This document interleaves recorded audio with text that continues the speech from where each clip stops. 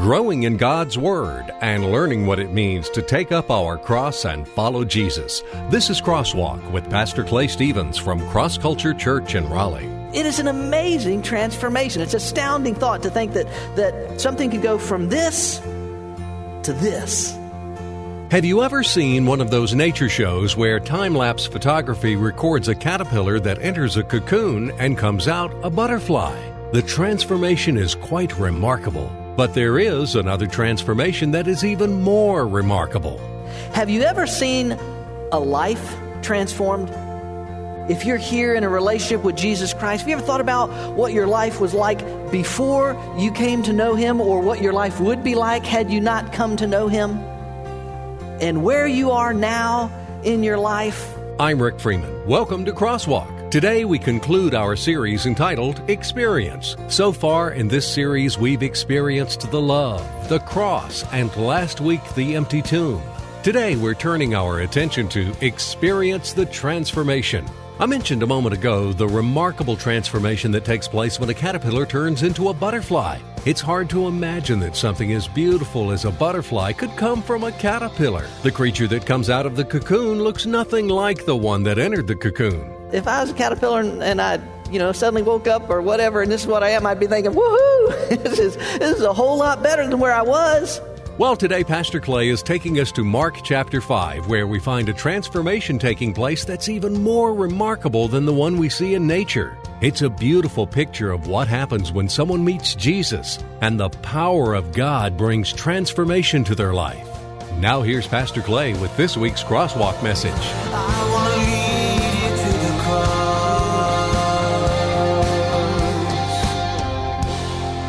Hey, have you ever seen one of those time-elapsed photography videos of a caterpillar turning into a butterfly? You ever seen those things? I was looking at some of them on the internet this weekend. I mean, it really is an astounding thing. I mean, this. I don't know if there are any insect lovers. I'm not trying to insult anybody, but caterpillars are just ugly, man. They're just ugly, and they just. And they go along, and I was thinking about this fact, here are these things, they are so ugly, I don't know, and they're so earthbound, right? I mean, they go in this little thing that they spin, and on the video it only takes about 5 seconds. I'm sure it takes a little longer than that, but then all of a sudden comes out this beautiful monarch butterfly with these, incredibly fragile wings and feet. And, I don't know what caterpillars think, but, if I was a caterpillar and I, suddenly woke up or whatever, and this is what I am, I'd be thinking, woohoo, this is a whole lot better than where I was. The view is a lot better from up here, flying around. It is an amazing transformation. It's an astounding thought to think that something could go from this to this. It is a God thing. Have you ever seen a life transformed? You ever seen or thought about, if you're here in a relationship with Jesus Christ, have you ever thought about what your life was like before you came to know Him, or what your life would be like had you not come to know Him? And where you are now in your life? I was telling a lady yesterday at Golfsmith.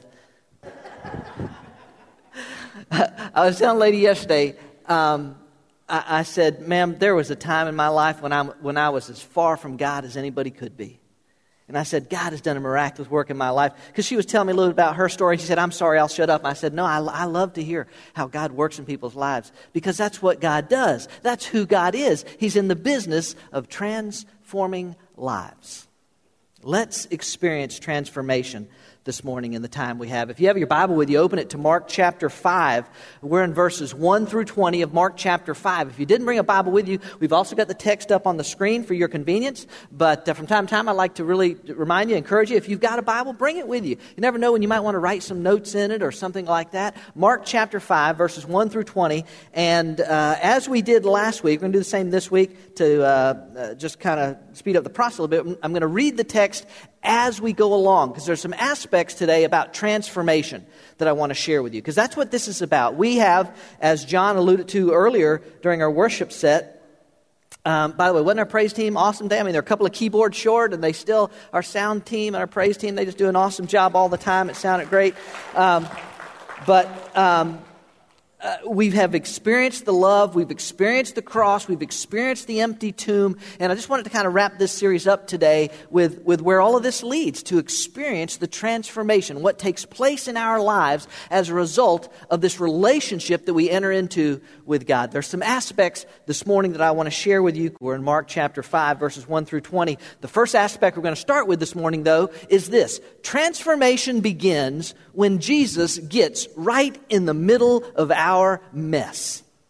Now let me read to you this morning verses 1 through 6. They came to the other side of the sea, into the country of the Gerasenes. When he got out of the boat, immediately a man from the tombs with an unclean spirit met him. And he had his dwelling among the tombs. And no one was able to bind him anymore, even with a chain, because he had often been bound with shackles and chains, and the chains had been torn apart by him, and the shackles broken in pieces, and no one was strong enough to subdue him. Constantly, now listen to this guy's life. Constantly, night and day, he was screaming among the tombs and in the mountains, and gashing himself with stones. Seeing Jesus from a distance, he ran up and bowed down before him. I tell you, when you begin to read an account like this in one of the gospel letters, Matthew, Mark, Luke, and John, when you begin to read one of these, it can sometimes be difficult for a modern audience, for the modern time in which we live. It can sometimes be difficult for us to get our mind around something like this. You know, this whole idea of this kind of stuff going on. But you know what? If you think about it, there's a lot of strange stuff that goes on in this world that is really hard to explain. There's a lot of stuff that goes on. The text says this man had an unclean spirit. In other words, he was demon-possessed. By the way, Matthew's account, Matthew actually tells us that there were two men who were demon-possessed, but Mark just focuses on one of them. I think the reason is because of what the man does at the end. But the point is, the man is demon-possessed. Now, there's a lot that we don't know about demon possession. Okay? But one thing we do know is that the Bible states it as a fact. The Bible states it as a reality. That demons, which are, if you're not familiar with that, demons are fallen angels that rebelled against God. They sided with Satan in the rebellion against God. They do at times possess, control the lives of people and sometimes animals. The Bible states it simply as a fact. Look at this passage of Scripture in Ephesians chapter 6, just to kind of remind us. For our struggle is not against flesh and blood, but against the rulers. No, it's not just a fleshly thing, Paul's saying. There's more going on here. There's a spiritual realm to this. There's a spiritual dynamic at work, Paul says. For our struggle is not against flesh and blood, but against the rulers, against the powers, against the world forces of this darkness, against the spiritual forces of wickedness in the heavenly places.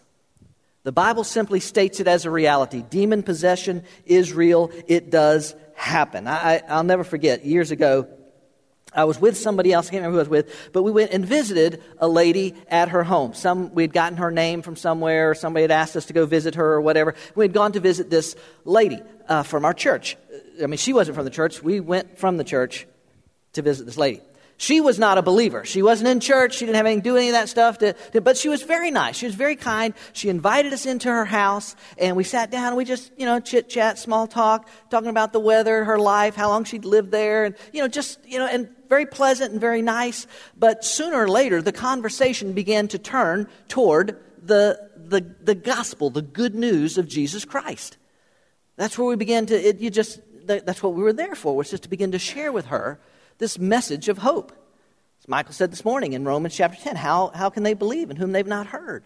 So we began, and listen, I'm telling you the instant that we began to talk about the love of God, we began to mention the name of Jesus and what Jesus had done. This woman had a cat. Now, everybody knows I'm the biggest cat fan in the world because I have a cat, and my cat I'm pretty sure is demon-possessed.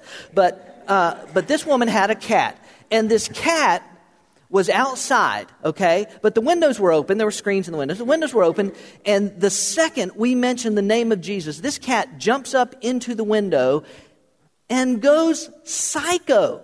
I mean, I can't even begin to explain to you. I've never heard sounds from a cat like this cat made.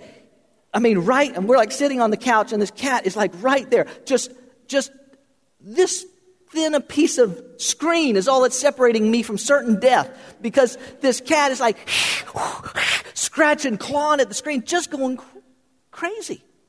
And the woman said, I don't know what's going on. I've never seen my cat act that way. I've never seen my cat sound like this. I just don't know what's gotten into my cat. Now, I didn't want to offend her, but I was pretty sure what had gotten into her cat. Because, listen, can I tell you this? Now, you can say, oh, that's just coincidence. Well, I don't, whatever, okay? But I'm telling you, this woman's eternal destiny was hanging in the balance right then as we began to share the message of Christ. Like I said, you believe it? I'm just telling you, I've been too many places in the world, and I've seen too many things that simply cannot be explained naturally. I don't get too hung up on this whole demon-possessed thing. I'm not trying to build a case for demon possession. The fact is, this guy's mess was a life. I mean, it was a mess. Look at this guy's life. Look at this guy's life. I mean, I think I have it bad sometimes because I have little aches and pains, or I get caught in a traffic jam, or I make a triple bogey, or something like this. This guy is living in a cemetery. This is his life, and he has lost everything. Apparently, everybody has given up on him. Apparently, at some point, somebody tried to help him because they tried to bind him with chains and whatever all that they're using. They tried to bind him with, but one of the characteristics of demon possession sometimes is a supernatural strength, and they couldn't hold the guy. Everything, he busts loose and everything, and he's running around naked as the day he was born, barking at the moon, scaring everybody to death. And here comes Jesus right into the middle of this guy's mess. That's what he does. That's who he is. Glenda? Where's Glenda? There's Glenda. Would you come? Would you come, Glenda, and would you just share with folks a little bit of your story? I just want to share a little bit of my story, my testimony, from where I came from to where I am today. 4 years ago, I was living in fear. I was scared to leave my house. We didn't have any visitors. None of my family came over to visit. My boyfriend was a drug dealer. Our house got shot up. The car got shot up. My kids couldn't have friends over because we was just so overprotective of who was out to get us. And I prayed. I went to the church one day, Temple of Judah, and I prayed for the Lord to take me out of the relationship that I was in. That Monday or Tuesday, I got a phone call from the FBI, and he said that he was going to help me out of my situation. And my boyfriend got locked up on the way to take my daughter to work. And I still struggle with believing that the Lord had brought me through my situation. So I went back. When he was released, I went back with him, and another tragedy happened, and I just at that point it was to decide whether or not I'm gonna put my kids first, or I'm gonna still live in this nightmare. And I decided to put my kids first and to get out of that nightmare. And God has brought me through this situation. And today, I cry of joy, and I have a smile that is of happiness. And today, I'm happy that I'm free. I'm happy that I'm alive, because 4 years ago, I could not be able to stand in front of you and tell my story, or my kids couldn't be in a situation where we were being apart. And today, I have a 2-year-old granddaughter that I'm very blessed to see being born. And 4 years ago, I don't think that I wouldn't be able to see her being born, to even be standing here. Glenda's going to be baptized today. by the way. That's who he is, folks. That's what he does. He meets us in the middle of our mess. Throughout Scripture, you find Jesus meeting people right where they are. Now, sometimes some people's messes may look bigger than other people's messes, but can I tell you, basically all of us have a big mess in life before we come into a relationship with Jesus Christ. He met Andrew and James and John and Peter while they were fishing. He met Matthew while he was collecting taxes. He met Zacchaeus up a tree, for goodness sakes. He met a Samaritan woman living a life of immorality at a well. That's who he is. That's what he does. He just meets people right in the middle of their mess. Listen, can I say to you today, if you're here and you've never entered a relationship with Jesus Christ, can I tell you this? He's not waiting for you to clean up your mess. He's waiting for you to open the door. Revelation chapter 3, verse 20 says this, "Behold, I stand at the door and knock. And if anyone hears my voice and opens the door, I will come in and I will dine with him and he with me." In other words, I'll have this relationship with you. I'll have this fellowship with you. By the word, the Greek verb there is a present continuous tense. In other words, the idea is Jesus is continually there, knocking and saying, "Won't you let me come in? Won't you let me come into the middle of your mess? Oh, it's a big mess, Jesus. You don't want to come in here now." Yeah, that's exactly where I want to come. I want to come into your mess. And I want to clean it up. Listen, you may not have demon possession, but can I tell you there are things and needs in your life that only Jesus Christ can meet. And he's standing at the door and he's just saying, "Listen," and you may be here and you're a believer, but you may still have some mess in your life that he wants to meet you in. Sometimes people say, "Yeah, but I hear you, Pastor. I hear you. Yeah, you say he's knocking, but you don't know me. You don't know my past. You don't know where I've been. You don't know what I've done. You don't know the mistakes I've made." You know what? You're probably right. I don't. But he does. And he's still knocking. He's still saying, "Won't you let me come in?" Now listen, this guy, he's possessed by a demon. But people can be possessed by a lot of things, ladies and gentlemen. Alcohol, drugs, other drugs can possess a person. Can control them, can make them do things that they don't want to do. Anger can possess a person. Fear can possess a person. Pornography can possess a person. Sexual immorality can possess a person. Greed can possess a person. Money can possess a person. On and on we can go. And all of it will make your life a complete and total mess. And Jesus says, "I don't care about any of that stuff. I just want to come and meet you in the middle of your mess. And I want to clean it up for you." That's who he is. That's what he does. Let me share a second aspect with you this morning, and it's this. Transformation takes place when Jesus deals with your mess. Let's look at verse 7. "And shouting with a loud voice, he said, 'What business do we have with each other, Jesus, Son of the Most High God? I implore you, by God, do not torment me.'" Isn't it interesting? The demon uses the name of God on God. And he seems to clearly know that Jesus is God. "I implore you by God, do not torment me." For he had been saying to him, "Come out of the man, you unclean spirit." And he was asking him, "What is your name?" And he said to him, "My name is Legion, for we are many." And he began to implore him earnestly not to send them out of the country. Now there was a large herd of swine feeding nearby on the mountain. And the demons implored him, saying, "Send us into the swine, so that we may enter them." Jesus gave them permission, and coming out, the unclean spirits entered the swine, and the herd rushed down the steep bank into the sea, about 2,000 of them, and they were drowned in the sea. Their herdsmen ran away and reported it in the city and in the country, and the people came to see what it was that had happened. They came to Jesus and observed the man who had been demon-possessed, sitting down, clothed, and in his right mind, the very man who had had the legion, and they became frightened. Transformation takes place when Jesus meets you in your mess, but then when he deals with your mess. Suddenly this guy the demon begin to speak out of this guy as he comes rushing up. And listen, I told you at the beginning, this is some strange stuff. This is weird stuff. I mean, you read this and you think, whoa, this could be a Jerry Springer episode. And he comes running up. Like I said, I think it's interesting that he uses the name of God on God.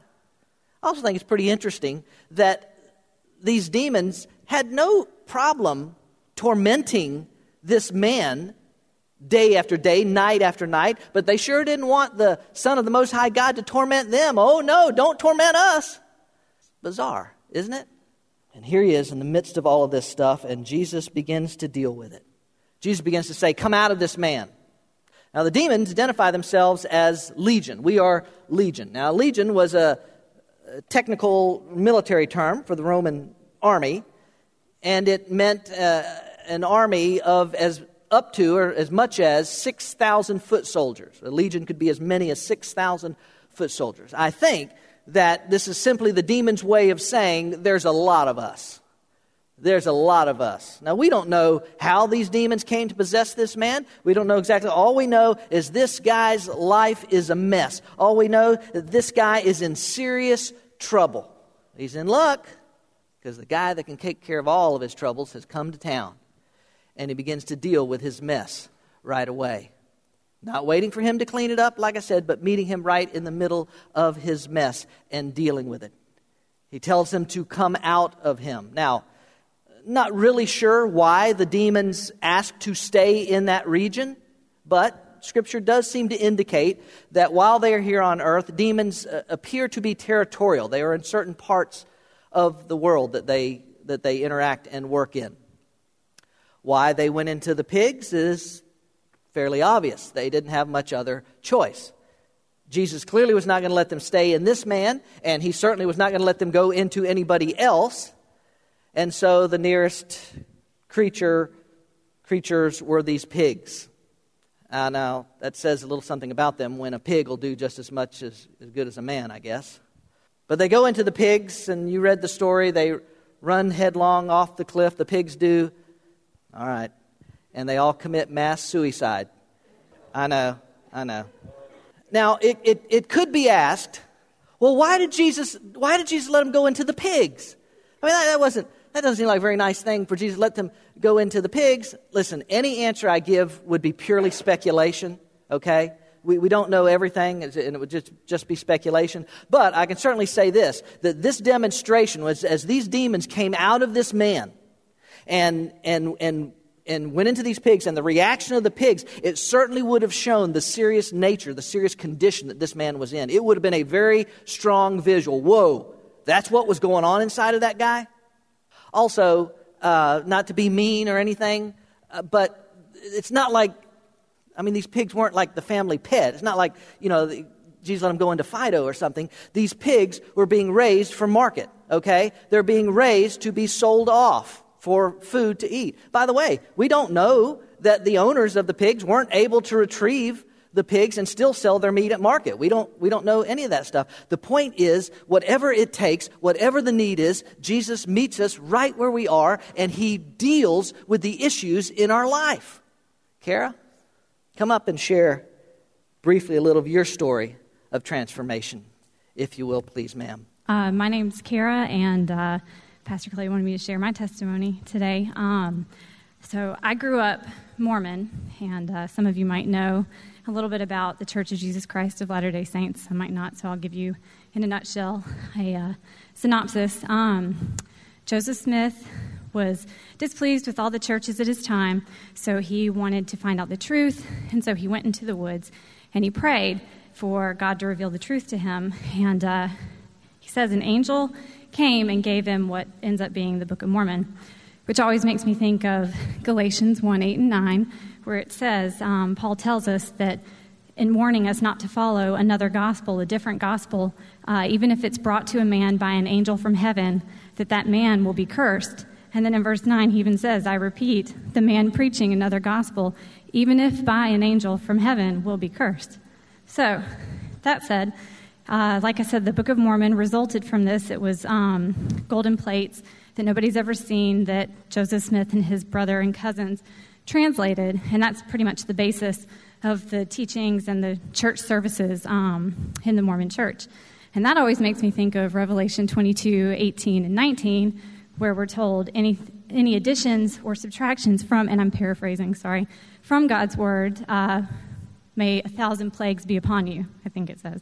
So, anyway, that said, they say they believe in the Bible. I didn't study anything in the Bible when I was there. We used the Book of Mormon.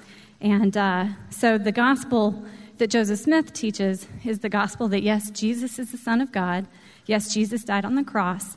And that has paved the way for you to earn your salvation, which makes me think of one of my favorite verses, Ephesians 2:8. Grace is a gift of God, not of works, lest any man should boast. So I grew up thinking Jesus was rules, rules, rules. And the church reminded me a lot of the Pharisees that Jesus talked chastisingly to very often when he was here. So when I left the rules that I thought was Jesus, I went to college and I rebelled. And I'm very thankful that God, in his mercy, when I didn't even know him, and I even hated him, I hate to say, I was like Paul pre-road to Damascus, chief sinner, hated Jesus, hated Christians, thought the whole thing was just ridiculous. And he still protected me from so many bad decisions, and blessed me along the way with a lot of seed planters, including my grandmother, who passed away when I was in high school. So intercessory prayer really does work. I think she and her prayers are one of the reasons I'm standing here today. And so anyway, lots of seed planters that just really demonstrated God's love, knowledge of God's word, could answer my, well, how come, but what about this, well, why this? And just really, like I said, exemplified Jesus' love. One of those being my husband, who obviously was slightly backslidden at the time to be having a heathen fiance. Thankfully for him and for me, on our wedding day, I gave my life to the Lord, and I don't know why it's taken me 9 years, but 9 years later, I'm looking forward to following one of Jesus' commands and being baptized today.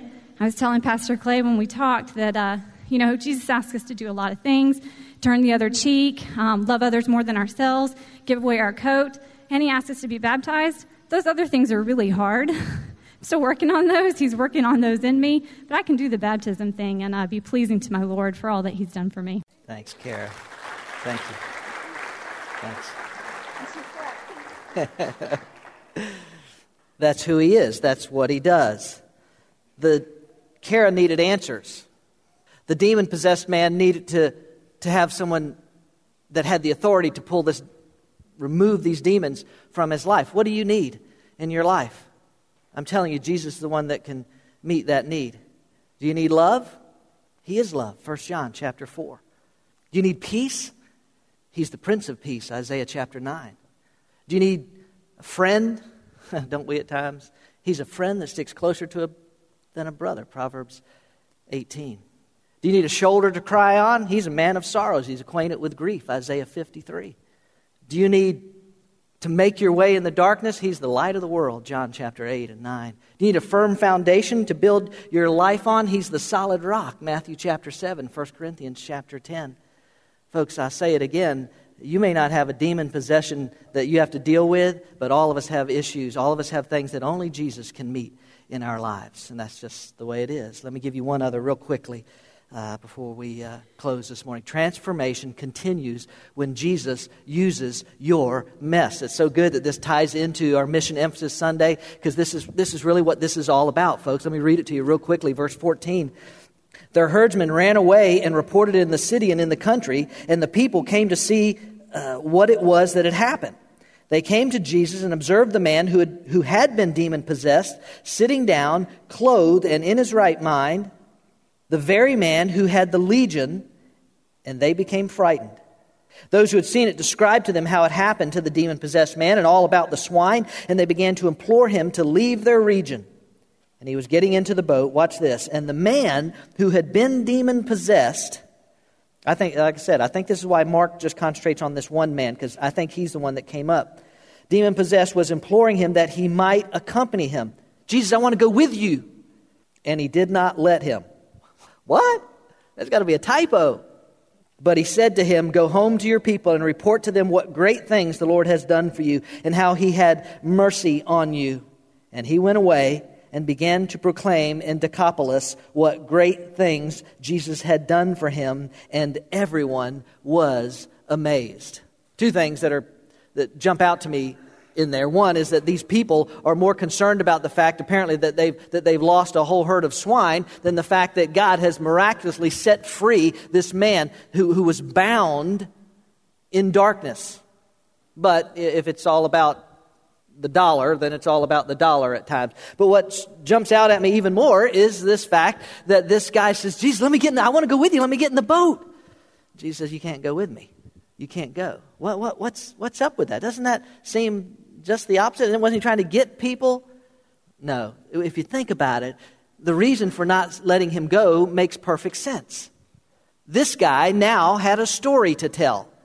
This guy had now been delivered by the power of God in his life.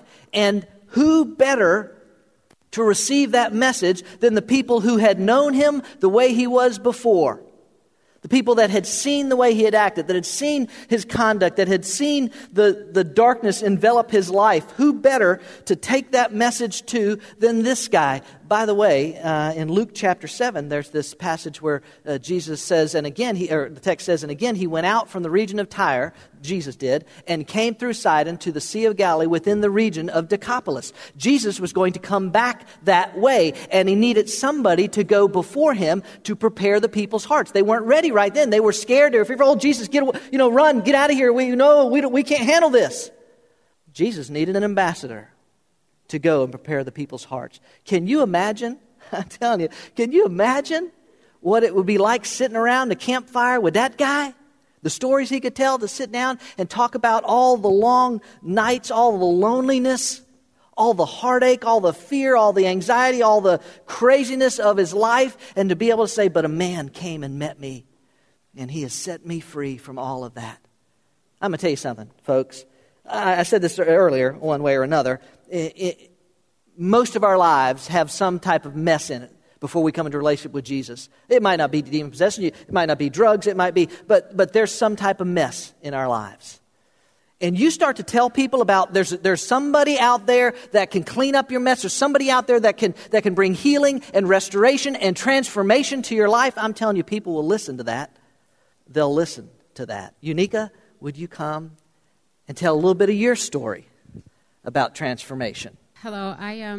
I grew up in what I thought was we were a church family. I was baptized as a child. My parents, we went to church, which a lot was more tradition, Baptist church. Our household never really resembled a praying family.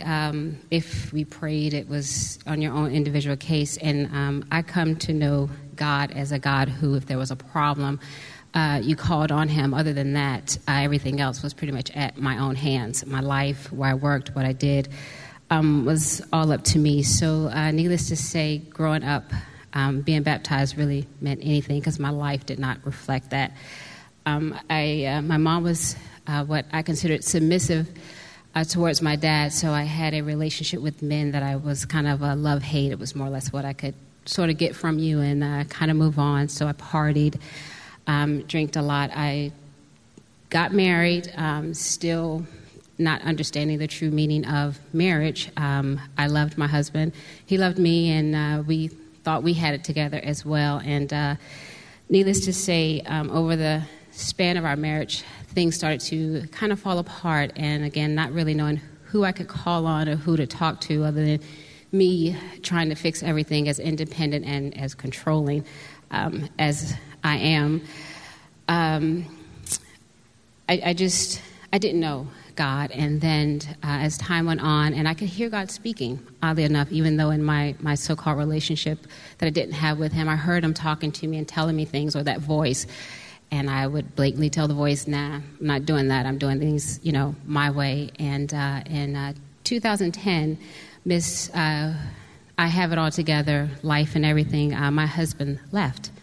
And he just pretty much kind of left me with everything. Before him leaving, I felt in my heart that I was fine anyways because I was doing everything, I got this until he left. But a little bit prior to that, God had been starting to work on me. I started to want to go to church a little bit more.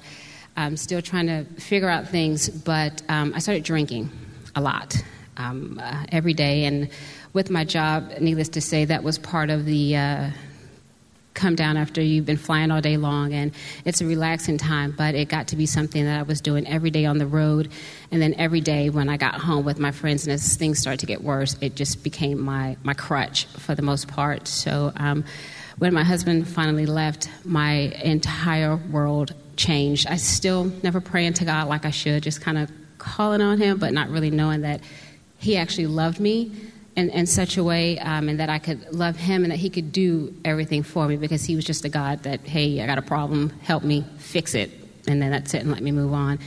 When my husband left, my whole world changed. I don't know what happened. I can't really explain it. I just know that God stepped in and almost tied me down for the most part. I tell people I sat and read the Bible in probably about 30 days because I just could not leave my house, but I was reading the Bible and still drinking and justifying the two because I felt like I could drink, and because it says, they're drinking in the Bible, so it's okay. So I would drink while I was reading, and then I don't know what happened. Something just said, that's it. That's enough. And I stopped drinking, and God just took a hold of me, not without cleaning my life out completely. I lost friends, family. Everyone just could not understand what I was going through. I could not explain it myself, and I have to say that even though I tried to push people away, God has a way of taking care of people that you can't push away. And there's a lovely young lady in my neighborhood who I got sick, and I even tried to push two of my closest friends, Kimberly and Nate, away in December. I didn't want anyone around because I wanted my husband. I still wasn't calling it. I just wanted my husband. And I tried to push everyone away, and I ended up in the emergency room. And this young lady put her family to bed, and it was 9 o'clock at night, and drove about 15 minutes to the emergency room where I was. And when the nurse came back to tell me someone was there, because I blatantly told everyone else not to come, or just, I didn't need them. And when she told me who it was, I knew, that's when things started to kind of change, and I knew that God loved me, and that I can have a relationship with him and build on that. Needless to say, he's been cleaning out my life. And Chris, I just want to say thank you, too. He's been cleaning out my life, and it has been a process. My husband and I are still separated, but during this whole transformation, everything that my husband has done, God has placed a love in me so strong for him that I have been standing for my marriage.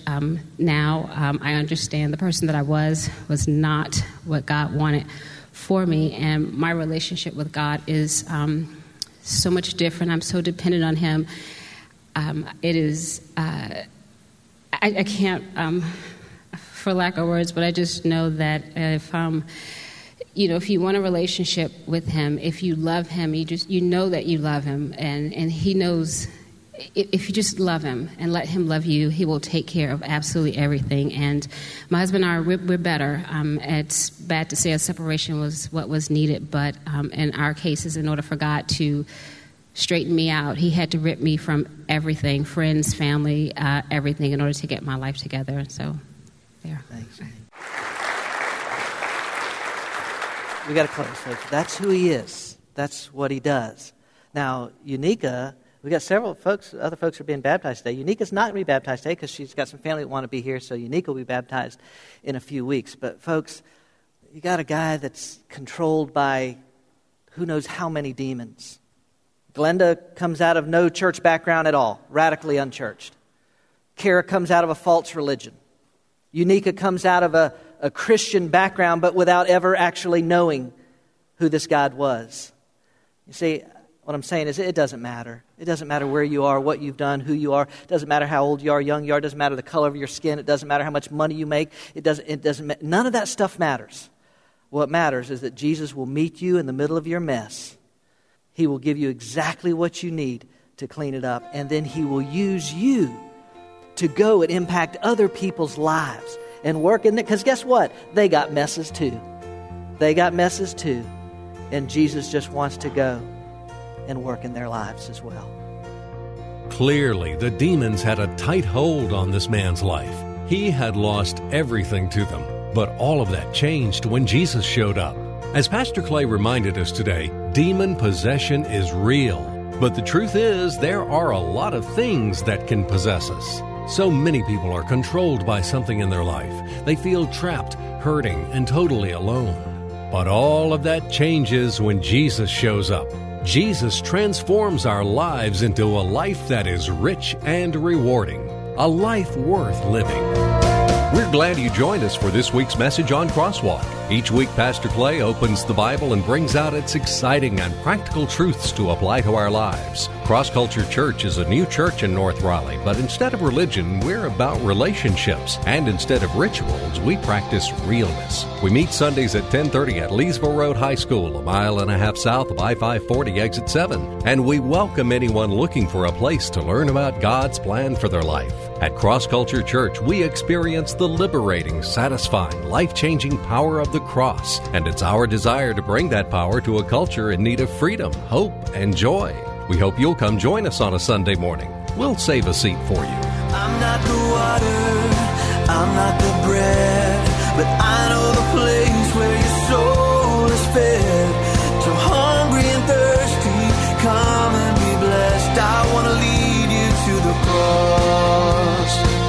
I want to lead you to the cross.